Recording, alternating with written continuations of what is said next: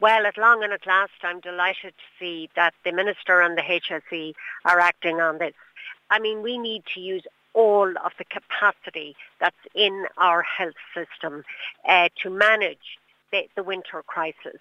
And I can understand that the private hospitals are saying they haven't had enough notice because it is the last week in September.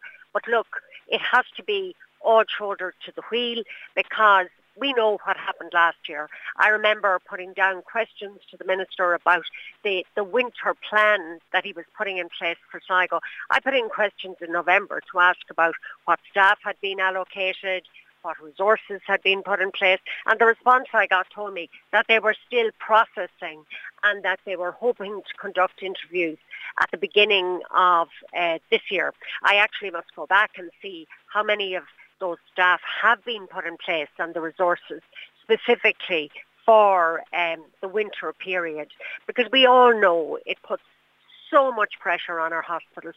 And again, I keep saying this. The numbers waiting on trolleys in Sligo, we're told sometimes we're the second highest, sometimes we're the third or fourth highest.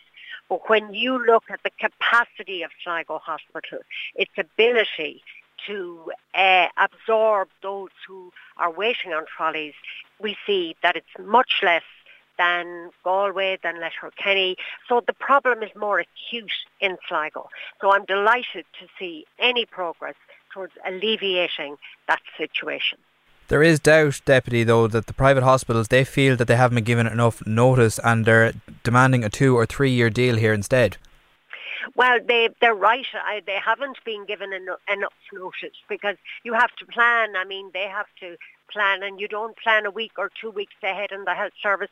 You plan months and sometimes years ahead. So I can understand what they're looking for, and I think the Minister and the HSE does need to negotiate with them. And perhaps it would be a good idea to look at a multi-annual plan for, let's say, the next 2 years even, as to how we will help alleviate this winter crisis.